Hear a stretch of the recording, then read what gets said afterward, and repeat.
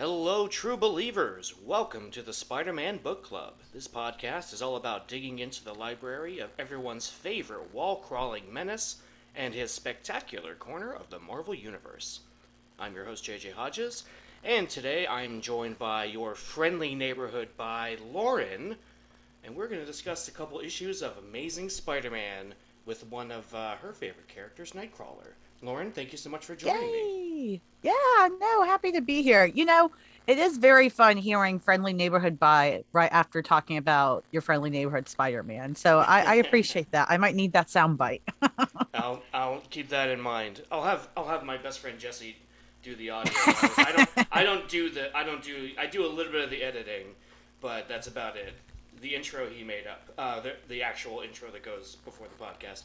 Every Yeah. It's a lot of work doing it all because for the Nightcrawler podcast I do with Lisa, she does like all the social media and all this stuff. Like she's phenomenal at that stuff. And then I do the editing and everything. And it takes time. So I don't blame you. it does, especially when you want to edit something that's in the middle of the damn thing and you can't remember and you want to know like what Yep. minute it was at.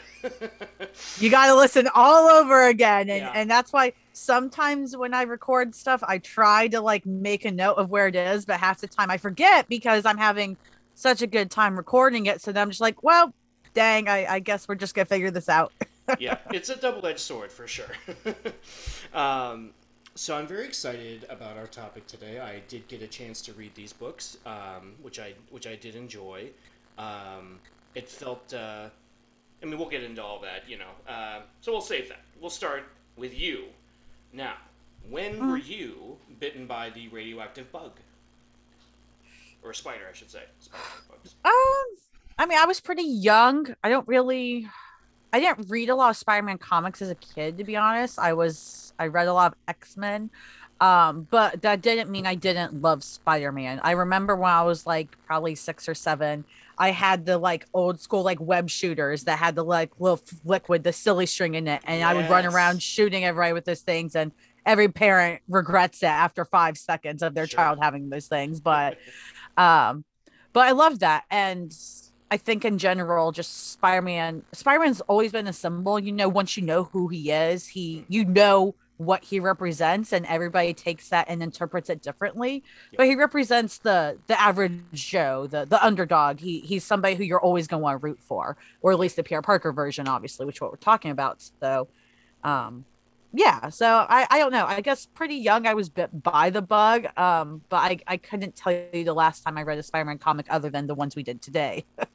But that's I like hearing stuff like that because it doesn't at least from where I'm sitting, it doesn't make you any less of a fan than somebody who has like stacks of books behind them or anything. I mean, I don't. Obviously, this is my kitchen, but but because to me, because I reached out to another friend and said, "Hey, do you want to come on the show and talk about the movie?" And he's like, "Well, I'm not really like an expert." I'm like, "You like the movie? You're a fan. That's enough for me." Yeah. You don't, I don't expect you to go, well, in issue number 6, written by Stan Lee, blah, blah, blah. It's like, you know, I have people that can Yeah. do that and others that can't, and it's totally fine either way. Yeah, no, and I love that you have that attitude because we're I'm similar in general. Like I feel like it's actually hard, especially when you're a really big fan of something, to not gatekeep. Because we always talk about like gatekeeping's the worst. And Yep. but I think a lot of us big fans, once you're super passionate about something, I know there's been times in the past where somebody hasn't known something about the X-Men or something, and I've been like, how can you not know this? Like, this is essential.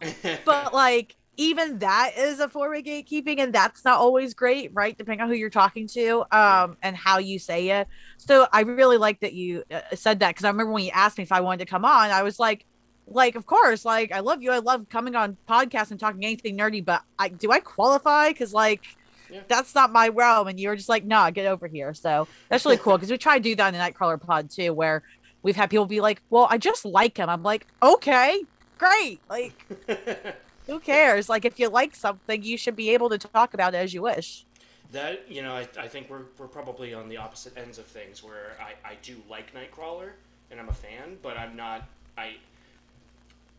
This book and maybe like 3 or 4 others I've read with him in it, Yeah. in my entire lifetime. Um, and a couple quick questions I want to get through that I ask every Huh? guest.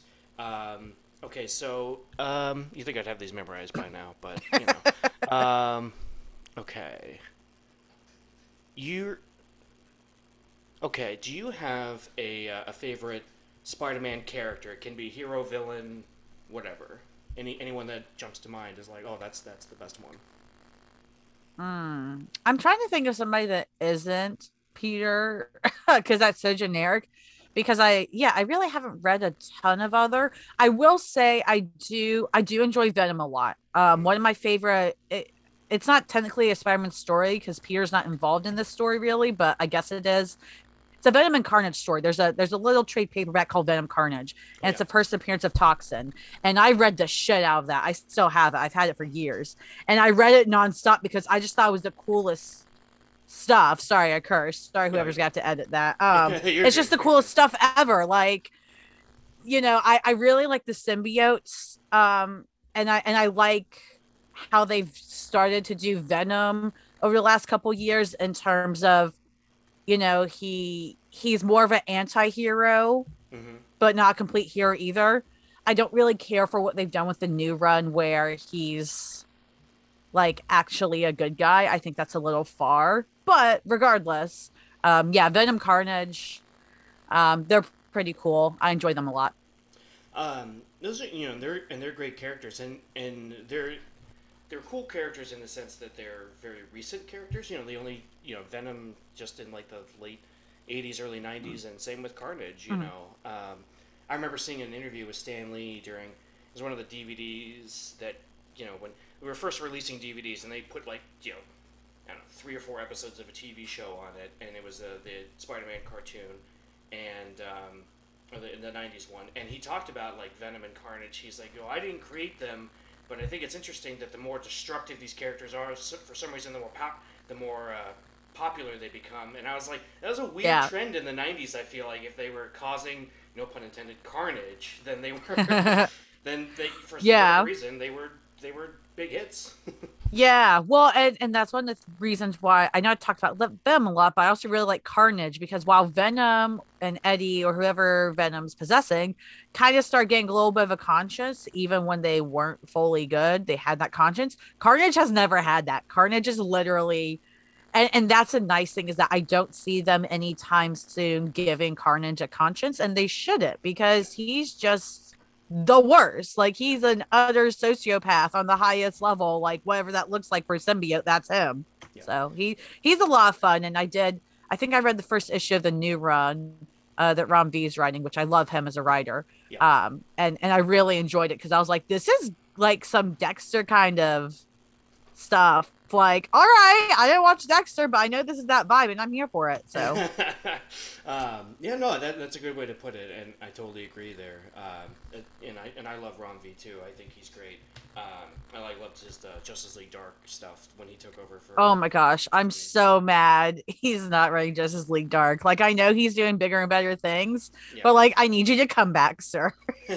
Give him his book back. Because first they took the full book away from him and Yeah, made it like a 10-page story in the back of Justice League. yeah, And then he's just stepping away completely, which again, I don't fault him for, but also please come back. Because yeah. that was my favorite team book. Yeah. The only thing I enjoyed better recently was the limited series that Darsky did, Justice League The Last Ride. That one was very good. That one I haven't checked out yet. And I'll. Really good. Yeah, Very, very worth it. I was shocked that I enjoyed it as much as I did. I do like Zdarsky. His Daredevil stuff has been fantastic. Yeah. So I'm interested in getting into all that. But like who's got the time? But I mean, I say that and I have time. But I mean, I but you just have to read Spider-Man. You have a whole podcast about Spider-Man. Spider-Man it's takes priority. I understand. it's true. I read a ton of Spider-Man, and when I started the podcast, I said, "Hey, anyone want to come on?" And all the stuff I read, only like one arc got picked, and everybody else picked stuff that I'd never read, Dang. and I was like, "Gotta do some more reading, I guess." But that's all good, including these, by the way. All right, one more quick question before we jump into the books here. Yeah. Um, do you have across Spider-Man lore, video games, movies, comics, TV show? Do you have a favorite costume? Ooh. First one that comes to mind is the 2099 Miguel's. Yep. I think that one, I mean, indisputably, that's one of the top three best. I mean, even if it's not your favorite, it's really freaking solid. It's It's a good hard look. to beat that. I will say one of the costumes I don't care for much that everyone else likes is the suit he got in Civil War from Tony. Um, Okay. Half of it is because Tony can kick bricks. I'm sorry, guys, but Tony Stark is a terrible person. He tried to kill Peter in Civil War. So if you guys don't know that and you only know MCU, you should go read that because it might break your heart a bit. But also because it was too techy, if that makes sense. Mm-hmm. Because Peter's always been, and that was a Peter suit. Peter is a, he's good with technology. He's a scientist and all this stuff, but he never went that techy until that point, and it, Yeah. it just didn't feel natural to him. So I was happy that suit didn't last forever. Because while it was kind of cool that he had to like little spider spikes jump out of his back and run around, it was also like now he just looks like a villain. Like I know he's not, but also like so That's um fair. Yeah. yeah, the 2099 is pretty good. And I mean, I don't know, like the the original with a bag over his head, you can't forget. So that's always fun to remember. The paper bag. Yeah. Yeah, you, Yep. you can't go wrong with that. Yeah. No, it's perfect. And the fact that it hasn't made it, there's been 8 Spider-Man movies and we haven't seen it yet. Give me a break. I Come on. mean, what are they doing? Like, I listen, I think they should bring Andrew Garfield back for one more film, let him wrap up his stuff, and he can do it. That one's perfect for his Spider-Man. Yeah, that would totally fit because he's got what else is he doing other than you know being sad about killing his girlfriend. So He's too doing far. his best. um, so yeah, I do kind of have to agree with you a little bit. Is part of the reason that I didn't care too much for the the suit he wore in Infinity War because I don't like the nanotech Mhm. in every freaking superhero. Like it was such a relief watching the Batman and he just takes off a mask. I was like, Yeah. finally. And I'm just thinking, so it's funny because they did that with him in Infinity War. And then I know this is a completely separate world, but I'm a fan of Supergirl. And on the Supergirl show in the last season, they gave her pants, which is great, but they made her suit nanotech. It was all Yeah, nanotech. So we lost the whole, ripping open the shirt super suit thing. And it was kind of like, I mean, it's cool, but like, what's like, it, so it's weird because I wonder if that was around similar time, like where everybody started thinking, let's do superhero suits with nanotech. I think it was, and I don't like it. I don't like that trend very much, Not approved. Don't but do that again.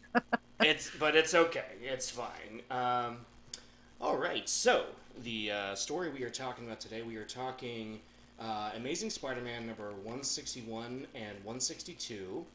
Um, released first issue released July 1976.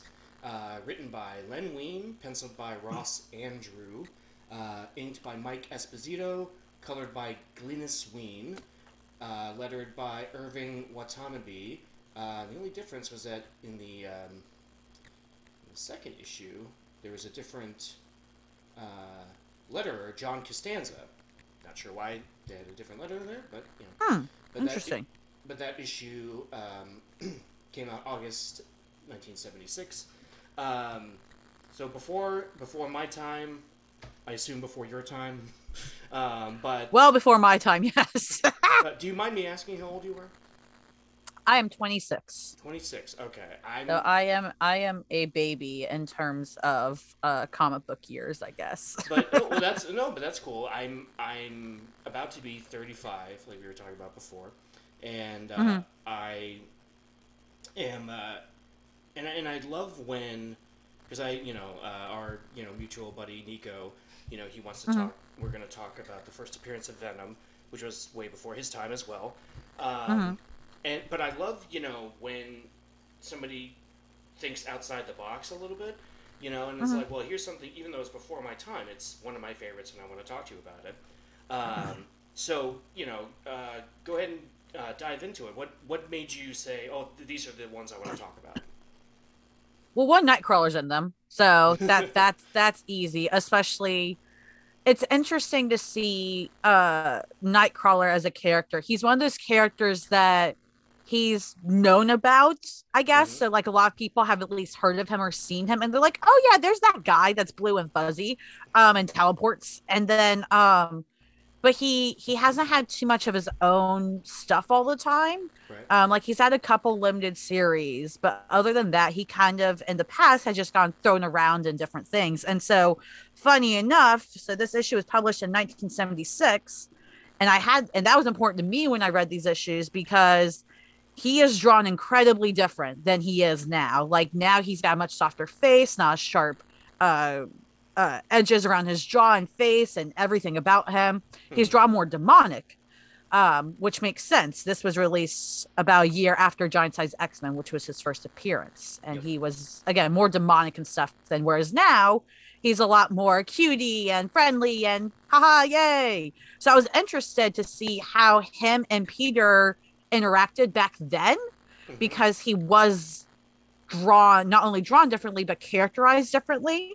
Like at one point in the issue he's arguing with Wolverine before he like runs away and ends up finding Peter, Yeah, yeah. and he says, "I want an apology, Wolverine," or I want your ears pulled back, pulled off, something like that. And it's like he would never say that now. Like I don't know Yeah. if anybody knows Kurt now, but he would never just directly threaten that harshly. Yeah. And so I was like, what's he gonna do when he sees Peter? And like, what's Peter like? Because again, I don't know Peter as well in the comics in the past. I know him from like the early 2000s era. So I was Hmm. like, what was Peter like back then? Like, would he tolerate stuff like that, or would he just deck him? So I was Yeah. really interested to see that because I know more of the characters today, what they're gonna be like back then. Yeah. I kind of agree, and I like that the character, uh, you know, in both cases. Well, all three if we count the Punisher too, which I'm sure we'll get into here. It's so different the way they were written, the way Lynn Wein wrote them, in '76 versus how, somebody like Greg Rucka or Bendis would write them in, 2006. Um, Yeah. and and that's all well and good. So we'll sticking with Nightcrawler for a second. Let me ask you: do you prefer the more demonic look, or do you like him looking more cuddly? I th- I think it would be nice if there was more of a balance. Okay. I think series like in the was it the 70s or the 80s, Nightcrawler's first limited series, done by Dave Cockrum, who actually is the one who created Nightcrawler. And fun fact, Nightcrawler was originally pitched as part of the Outsiders for DC, and DC said no because Ah. at the time he was like there's a character design Cockrum did where he literally wrote that Kurt would, who's Nightcrawler, would laugh at the thought of eating babies. It was very weird. Very, yeah, very dark. So I don't really like him that dark. Yeah. And but I do like the demonic qualities. Like his tail, he can sword fight with his tail. He's not afraid to teleport. He's still got the big hands. Hmm. But overall, I mean, I think his look now is okay. I think it's more I have issues with how they portray his personality and such and what Yeah. that's evolved into nowadays. But I liked the demonic look, and that was really fun to see alongside Peter in this issue. And like you said, the Punisher in particular, that was very entertaining to see his reaction. I, I will say that this is the first older Punisher comic that well, not Punisher comic, but you know what I mean, that I've read in a long time versus like his first appearance, which was in Amazing Spider-Man. Um, Mm-hmm. and I was so excited reading it, going, he's gonna be wearing the spandex suit. I feel like I never see him in the spandex suit anymore. Like, I mean, Yeah. it makes sense for like the movies and some of the comics, but sometimes I'm just like, like we're living in a world where a guy with a big purple helmet is going to eat the planet. Like, just let him wear some spandex. Who cares? Like, I mean, Batman wears it and Yeah. seems to protect him well enough from bullets. So, No, that's true. And yeah, I think overall it was kind of nice revisiting stuff like this. And it was very fun hearing Peter call Kurt Nightcrawler things like pointy ears and yeah, kind of point out his qualities. And then later in the issue, like Punisher's like trying to be snarky and have some weird name for Kurt, and Spider-Man then corrects him and it's like his name is Nightcrawler, and I'm like, why are you all of a sudden protecting this guy like he's your best friend? What's happening? Yeah, it's interesting where when I think of Spider-Man, I think of Spider-Man being a like his corner of the Marvel universe is kind of its own thing, which Mhm. is why I think Sony has it in their heads that they can make any Spider-Man movie that they want. It's like, well, Yeah. yes and no, because there's rich characters, but they're not all. They can't all hold a movie like Morbius. But no, no offense to Jared Leto. I mean, Listen, in ex- 2002, that movie would have worked, but unfortunately, it is not 2002 anymore. you were 100% right, and I also kind of wish that they had just done a live action version of the Morbius and Blade story from the Mhm, animated Spider-Man. It's like mhm. there it is. It's already perfect. Just do that. Yeah, Um, but Blade is with Marvel, so like they're yeah, screwed. That's the whole problem with the movies is that you've got all the copyright and fighting over Superman, not Superman, Spider-Man and everything, and it's just like Sony's never going to be able to do it complete justice because Marvel's always going to keep something from them. yeah, that's true, and it's a shame because I hope you know it's like we didn't really get to see like Iron Man team up with like the Fantastic Four, the Avengers, and the Fantastic Four. But hopefully we can get Spider-Man teaming up with the Fantastic Four soon, and not only that, but Yeah. Spider-Man teaming up with the X-Men, who I argue, just like Spider-Man, their corner of the Marvel universe is just as expansive, and Fox just didn't know what to do with any of them, Well, I unfortunately. mean, why do you think, one, Fox wanted their rights, and two, Marvel sold them? They were worth something as Yeah, well with yeah, Spider-Man. Nowadays, I would argue that the X-Men's world is technically bigger, and that's not to try to dissuade Spider-Man, but it's just because, I mean, just reading the current stuff, I mean, it's insane what you can do. I mean, they're finding new things to do with characters they've forgotten about yeah. forever. And I'm sure Spider-Man's doing that too because I don't read that, but yeah, it's interesting, and I agree. Like Peter, 100% needs a team up with this Fantastic Four. Like that was Spider-Man's thing for a while. I haven't even read those comics, but I know that was Yeah. his thing for a while, was teaming up with the Fantastic Four. Yeah. And the X Men too, because I have very fond memories of watching, because I have Disney Plus. I rewatch Spider Man quite frequently. Shocking, Mhm. I have a Spider Man podcast, but that animated series is the goat to me in terms of Spider Man stories. Yeah, And the two-part X Men crossover was just so cool. It's like, I mean, yeah, there were only a couple of the characters that really were featured prominently, like Wolverine and Beast. But to me, that was enough. It's like nowadays we're spoiled with Doctor Strange showing up in Spider Man, and and then we get all the Illuminati cameos in Doctor Strange. We get hmm we get all this cool stuff. But like when we were kids, or at least when I was a kid, it's like this was just like you don't get that. You don't have you have the comic books, but to see it in animation was amazing. And I remember thinking when I was a kid, why yeah. don't they just do this? Like they can make these things. And now Disney's, with their infinite money, seem to realize that they're like, oh, we can actually make TV shows about all these characters, and and people will gobble them up, and we do. Well, and it's funny you mentioned that because I think a lot of things are moving into TV, and I know we're totally off topic, but like with Spider-Man, a lot of people are focusing on movies, and honestly, I haven't thought about this too much, but it's possible. So Sony doesn't really have a good television division or anything, and that's a shame because Yeah, I think creating a Spider-Man world with TV could do Spider-Man some good in terms of the media franchises, because Star Wars is doing it, and Star Wars I think works far better in television right now than movies. I don't want them making another freaking Star Wars film until they really have that down pat. And I kind of feel similar with Spider-Man. Like the new trilogy was decent and stuff. But I think, because like you said, Spider-Man is such a big world and people don't realize that unless they're really big Spider-Man fans. hmm Give him television, give them 20 different shows to branch off of, because Spider-Man's world can hold that, and it should. yeah. No, I totally agree, and just like the little snippets in this series or in these couple issues. You know, there was the bit. Her name is escaping me. The Jameson goes and meets the scientist, Hmm. um, and you know they're like, oh, you know, you're going to help me take down Spider-Man, and I'm sure that gets resolved in later issues that I've obviously not read yet. Um, Right. but but I was excited seeing that, going like, well, look, like there's this really cool character with Jameson that gets to do that gets to be like an antagonist to Spider-Man, but sometimes is kind of a mentor to Peter, and that's kind of interesting. Hmm. And these issues also had Robbie Robertson, who's one of my favorite Spider-Man characters. You know, Hmm. I was so excited when he was there, and he and Spider-Man were talking, and then you know I love that Spider-Man just throws in the line like, "I'll tell Peter Parker to get some pictures," and I'm just like that just makes me laugh because it just to me it you know, I've always thought Robbie knows, you know, even if he doesn't know, he knows. Kind of like Commissioner Gordon, you know, kind of like Perry White. Like they know, even if they don't know, they know. So I Yeah. always thought of Robbie in that way, where if he's like, "I'll tell Peter Parker to do this," Robbie's just like, "Okay, like you go tell him, you go, you know, get him on the horn there." To use old time Yeah.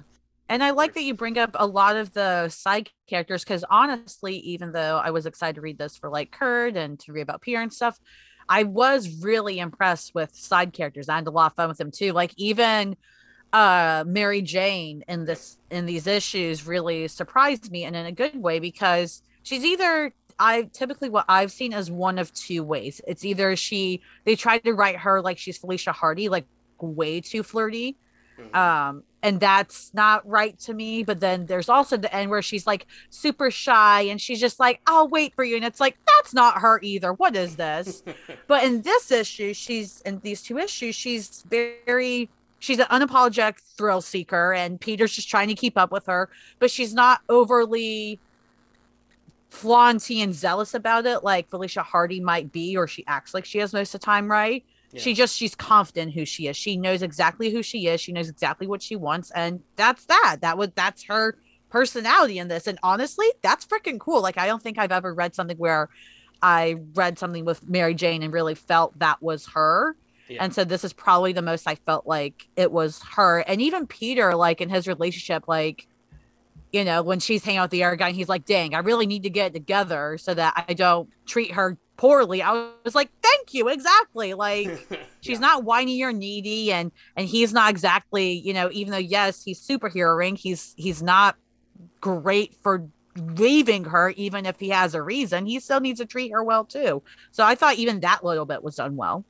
Yeah, I really liked that because it you know it's funny because I've had so many people say and I'm so glad I'm talking to kindred spirit here because so many people say that Mary Jane is their favorite Spider-Man character, Huh. and to me I'm just like I don't know, like I've never gotten it, if that makes any sense. Like I'm just like Mm-hmm.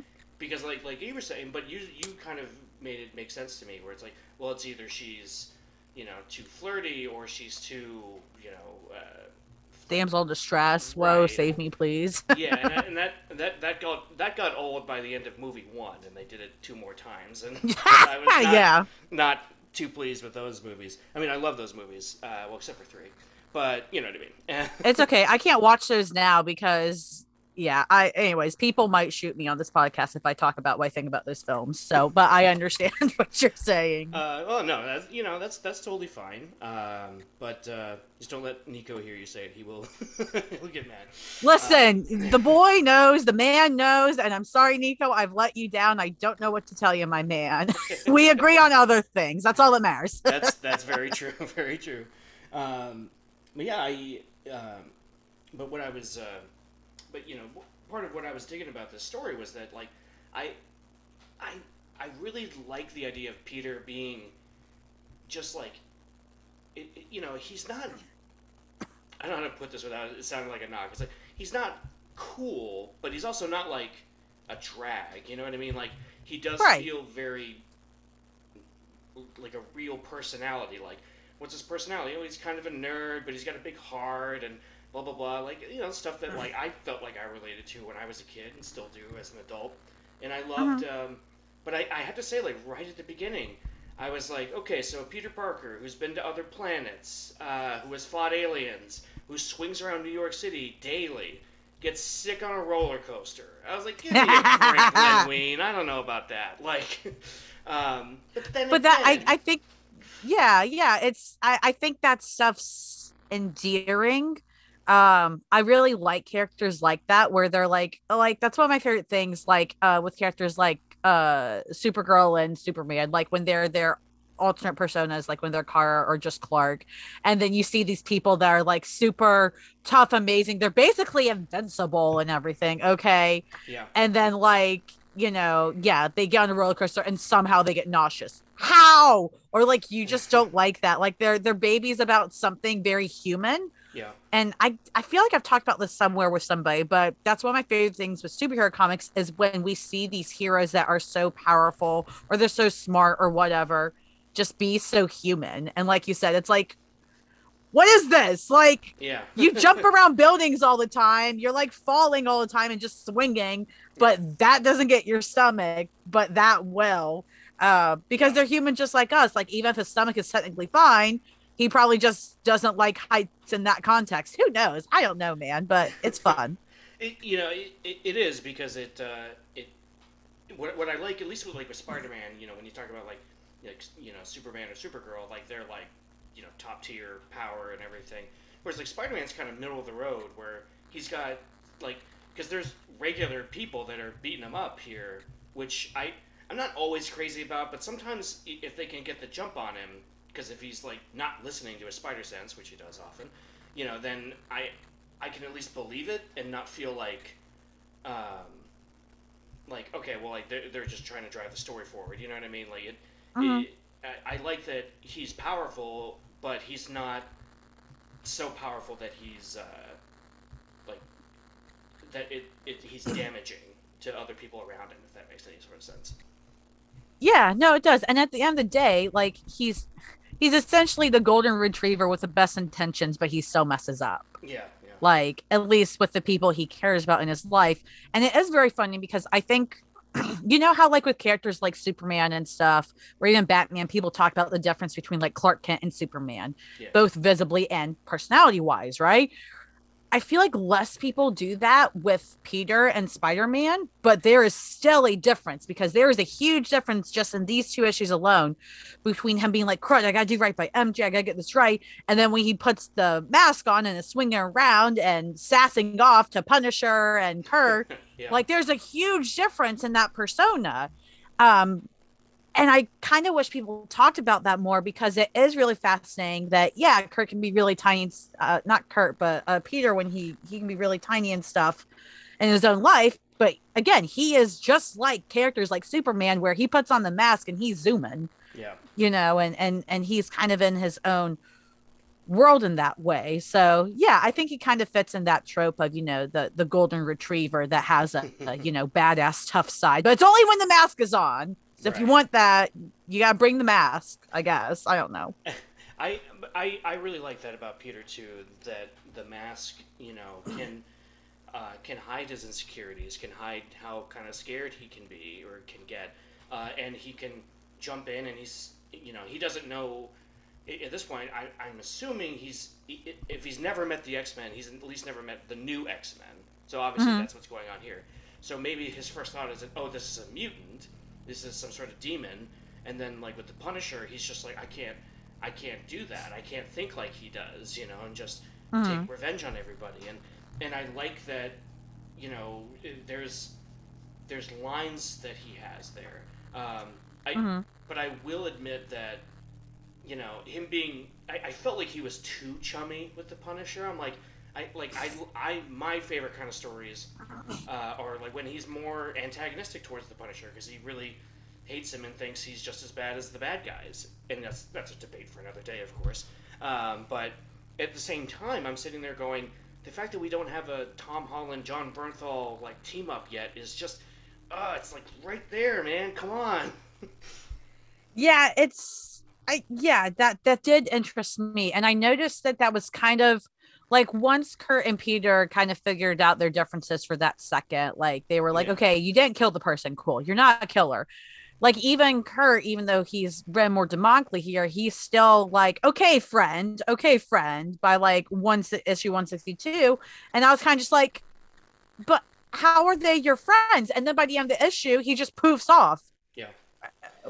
What? Like, are you friends or are you just like not? I mean, and yeah, even the Punisher was kind of chummy, which confused me because I've read almost no Punisher, but I was just like, that doesn't seem right. Like, I know he like has his morals and reasons for what he does, but like this is yeah, it was kind of weird, but I think it kind of made sense for the time, especially with the way the X-Men, this new X-Men team was so new. Hmm. Um, and they were still getting that to kind of flesh out. Yeah. Yeah. And Len Wein, yeah, he did Giant Size X-Men, and then eventually Claremont took over with regular X-Men. And then I have no clue what the state of Spider-Man was at that time. So I don't know if there was any transition there or not for him.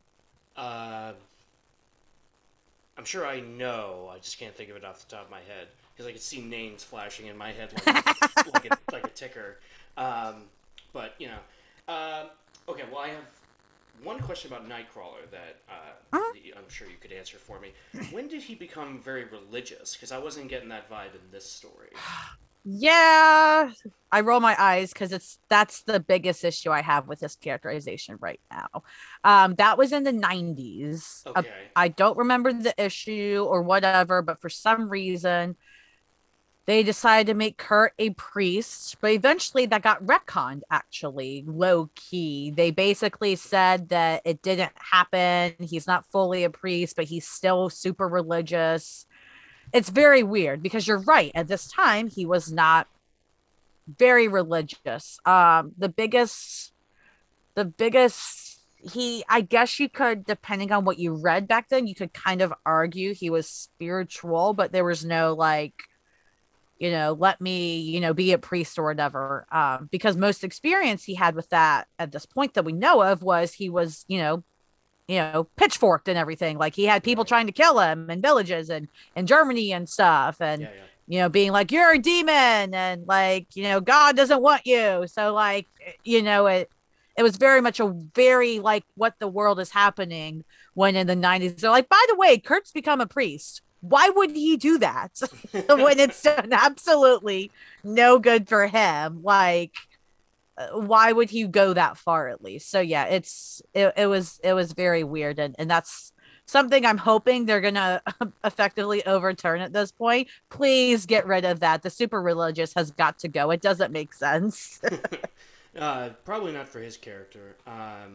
Although but I mean, I liked it, but the way you're describing it makes me feel like oh, like now I feel like I was conditioned to like it because that was what I was introduced to. You know what I mean? Well, and I mean, there's nothing wrong with liking it in terms of I like that I mean, I like that he is spiritual. I even like that he's religious to an extent. I like that he has strong morals and he believes in him. That's a huge part of his character. What I don't like is that lately that's all he's become. Like anytime somebody writes Kurt now, they're like, look, he's religious. Look, religion. Look, Mm, religious. And it's like, have you not met somebody that's super religious before? Like, because he's not even a priest anymore. So it's not like he's going to a church every day, preaching to people, but he right. believes in his religion. Have you not met somebody that is very religious? They very much believe in their faith, but they don't, it's not all they are. There's more to them. So that's the thing I don't like there is. And so that's why for me, it was very fun also reading this because I was like, haha, I don't have to read it like that. Um, because there's still parts of him here, even though he is more, demonic and stuff. Like he's still him here in terms of like, again, he's calling Peter friend after Yeah. he realizes he's not a killer. Yeah. Like that's a very him thing to do in terms of he's like, oh, okay, well now I know you're good, so we're gonna be friends all of a sudden. Like even earlier in the issue when him and Wolverine are chewing each other out in the danger room, he would still call Wolverine his friend. He Yeah. 100% would. So Yeah, and I think that's a great aspect of the character that he is so sweet and nice and religious, but he looks scary. I think that's a cool juxtaposition, and it's not a yeah, brand new thing for Nightcrawler. Like it wasn't invented for him, but that type of trope I get behind because I'm like yeah, subverting expectations is kind of cool. Most of the time. yeah. Um, But Yeah, I mean, you said you read Daredevil, and that's what Daredevil is. yeah, yeah, Like, exactly. he does what he does, and he's super Catholic, and woe is him all the time. But it works, and it's a lot of fun to read. Like, I've been enjoying Zdarsky's run too, Hmm. and that's one of the reasons I was also excited to read this issue is because even though Kurt is different in a lot of ways from Peter, they're actually really pairable. Like, I'm actually surprised they haven't been paired up more. And you even see it in this issue where, like, there's moments where Peter's watching Kurt teleport and then, like, kind of crawl up, like, this construction site or whatever. And he's like, wow, he's almost as agile as I am and stuff. Yeah. They could easily be a team that works together. If Marvel ever decided to go that route, it could actually probably work pretty well. It's funny you say that because I thought the same thing. Where I was like, I wish we could see this fight. With I don't know, like either in live action or animation because I was like, because for a while there I was like, all right, it's like, was there not a lot of teleporting in the budget when they made this issue, And it's just like, I mean, I felt like that would be cool to see a Spider-Man try and punch him and he'd teleport away and then Spider Sense would go off and they could just have this weird dance where neither of them lands a punch. It'd be so cool. Um, but that's not the route they went. Yeah. But I did like that they kind of were admiring each other even when they were kind of trying to beat the crap out of each other. Yeah, I mean, I think at this point they hadn't quite developed Kurt's fighting style, Yeah, or even really a fighting style for him, other than teleport and then scurry away. Because that's most of what he does. He teleports and scurries away yeah, here. But later on, he ends up. Yeah, what was the 80s? In 85, he got a limited series. He's a swashbuckler. He yep. he swings around swords not only with his hands but also his tail at the same time, and he knows exactly how to fight like that. And he's kicking butt, and that would have been really fun to see Spider-Man try to fight a teleporting swashbuckler. I think that would be hilarious. Yeah. And Kurt wouldn't have killed him or anything. He might have just bested him for half a second, and then I think they could train together too. Like, he could really help Spider-Man learn some hand to hand. Yeah. Because if anything, like, that's one thing Peter's not great at. He to my knowledge, he doesn't do hand to hand. Yeah. So if anybody tries to do hand to hand with him, he's done. Like, He unless he finds some other way to get the advantage, which he does a lot of the time. Well, there was an arc where he lost his spider sense, and then and then he trained with Shang Chi, and Mhm. learned some martial arts. But that was more recent. Um, Oh, that's awesome though. but I didn't yes, know that. That's yeah, great. that happened maybe like 10 or 12 years ago. Um, oh my god, I feel so old. Anyway, Hey, we're now I'm at the point. I just gotten to the point where if I can say 10 years ago, I was 16. So I'm catching up to you I, slowly but surely. I'm at the point where my sister made fun of me for something I did when I was a kid, and I'm at the point where I can say, oh my God, that was 30 years ago. It just blows my mind Jeez. that I have memories of Yeah. that. But yeah, uh, so getting back to the story here, I found it really interesting that the story was really fast paced. It didn't kind of pull any punches really. It just went right into it. Mhm. But it also was kind of funny to me where I was like, I feel like all the Peter Parker stuff is just so minimal in this. It felt like the animated series to me, like it was a team up with Nightcrawler and Punisher. Like that was kind of cool. Yeah. And I liked that it wasn't even a Spider-Man villain. It was Jigsaw, who's one of Yeah. Punisher's villains. I thought that was because I didn't know what was going to happen. I thought that was such a Mhm. cool twist where I was like, oh, cool. Like it's not even like the Chameleon or Vulture or whatever. No, it's Jigsaw and Spider-Man just kind of happened to get involved because he was at Coney Island. Mhm. And that kind of stuff I find you know just as interesting as if it was just like a regular Venom story or whatever. Because it's like, oh, well, this is like a cool thing that I believe would happen when all these people live in the same city. You know what I mean? Like, oh, I just happened to Yeah. fight your guy the other day. He showed up and I beat him up. Yeah, I think that's kind of what's endearing about a crossover like this too. Like, back in the day, you can just do a crossover just to do it. Hmm. And it didn't have to be this big event, and it could include a lot of people from a lot of different avenues easily.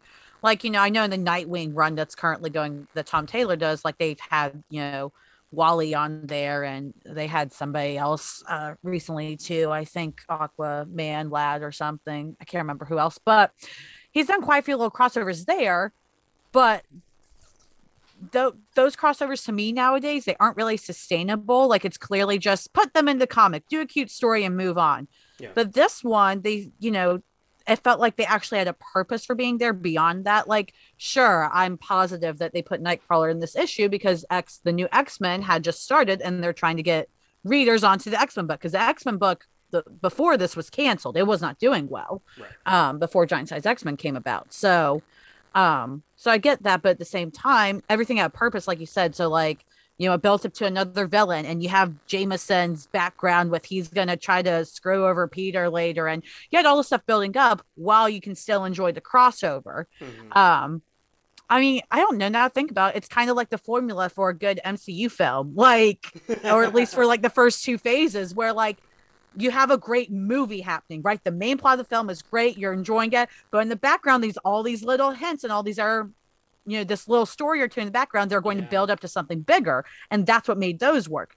They did this back then in the comics, and it worked. Well, Kevin Feige obviously thought, kind of like I did when I was a kid, it's like it can work in your movies, you just have to do it right. Yep. And he, it's just, he figured out the puzzle before other people did, I guess. And nobody Mm-hmm. could seem to replicate for some reason. Um, except maybe Sonic. Oh, actually, no, I take that back.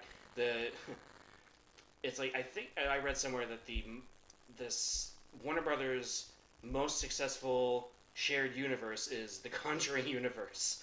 Um, Wow. so that's, I guess at the time I read that, it was a few years ago. Those movies had made more money than all the DC movies they had put out. And I was like, you know what? I 100% believe that. um, No, I would too.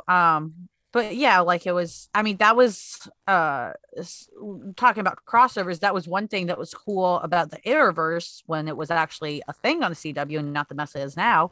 mhm. When they could bring all those characters together for crossovers. I mean, even when they did the smaller ones, it was still just cool because, yeah, they were still telling a bigger story, but they were bringing these characters. And of course, some crossovers worked better than others, Mhm. but that was what's so cool about that. And now I kind of hate that, like, crossovers are either these cheap little one or two shots, and they don't do much for the story or characters. You can kind of tell, or at least I feel like most of them are kind of just money shots out there, right?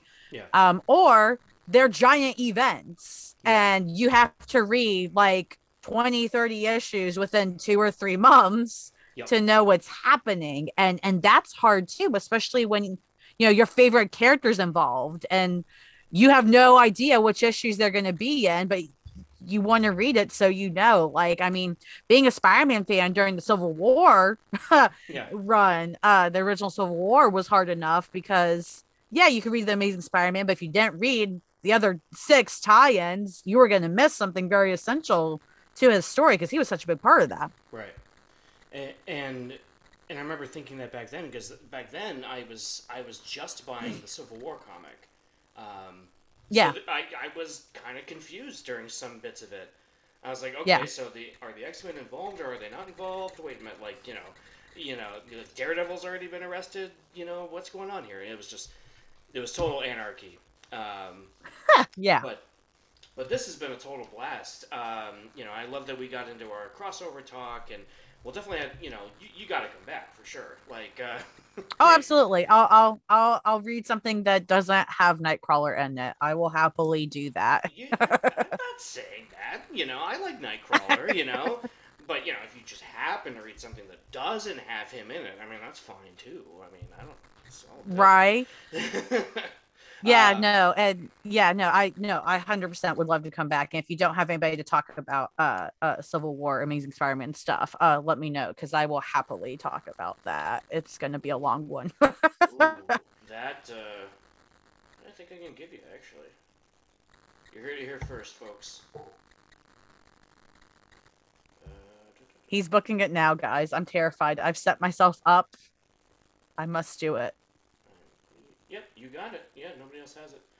I still have like 8 other people I need to contact and go, hey, remember 8 months ago when I asked for this? Um, but so I know we got to get you out of here in a minute, but if you can, real quick, please go ahead, plug all your plugs away. Yeah, I'll keep it simple. You can find me on Twitter at friendlymBHDBI. When I'm not taking a break from other things, I do a lot of stuff. I do comic interviews, I do comic reviews. When I get it together, I'll be doing my live show again on Sundays, which is exciting. JJ's been on there too before, so you should totally check that out. Even if you don't want to hear me talk more, you should definitely listen to him. It was a really good time. It was a And ton of fun. yeah, Yeah, I think that's it. yeah, that was a lot of fun. I was so happy to be there and feeling welcome in that conversation that I wasn't even sure you'd be like, well, I don't know, this isn't your thing. Because we were talking about, Oh yeah. you Yeah, know, no. Yeah, so those of you listening, JJ came on for the a Pride episode on my show on Sundays and I was like, "Well, why don't you like whether you're in the community or not, as long as you're not a jerk, like come on over. Like it's a party regardless." Like again, same attitude like you have with your show here. Like, no, if you want to come on and you have some good stuff to say, please do it. yeah, we don't. So it was really fun having you on, and you made a lot of good points, and we talked way more about certain things than I thought we would. Like I think we went like 10 or 20 minutes over because of JJ here and my good friend Joe. So it was a lot of fun. That was a ton of fun. And yeah, so yeah, check Lauren out on all her stuff. You know, she's awesome, as you can tell, having listened to this for the past hour. Um, Thanks again for tuning in to the Spider-Man Book Club. You can follow me on Twitter at SpiderManBooks or email me at SpiderManBookClub@gmail.com. And we're going to end this the same way we end every show with Stanley's signature Excelsior!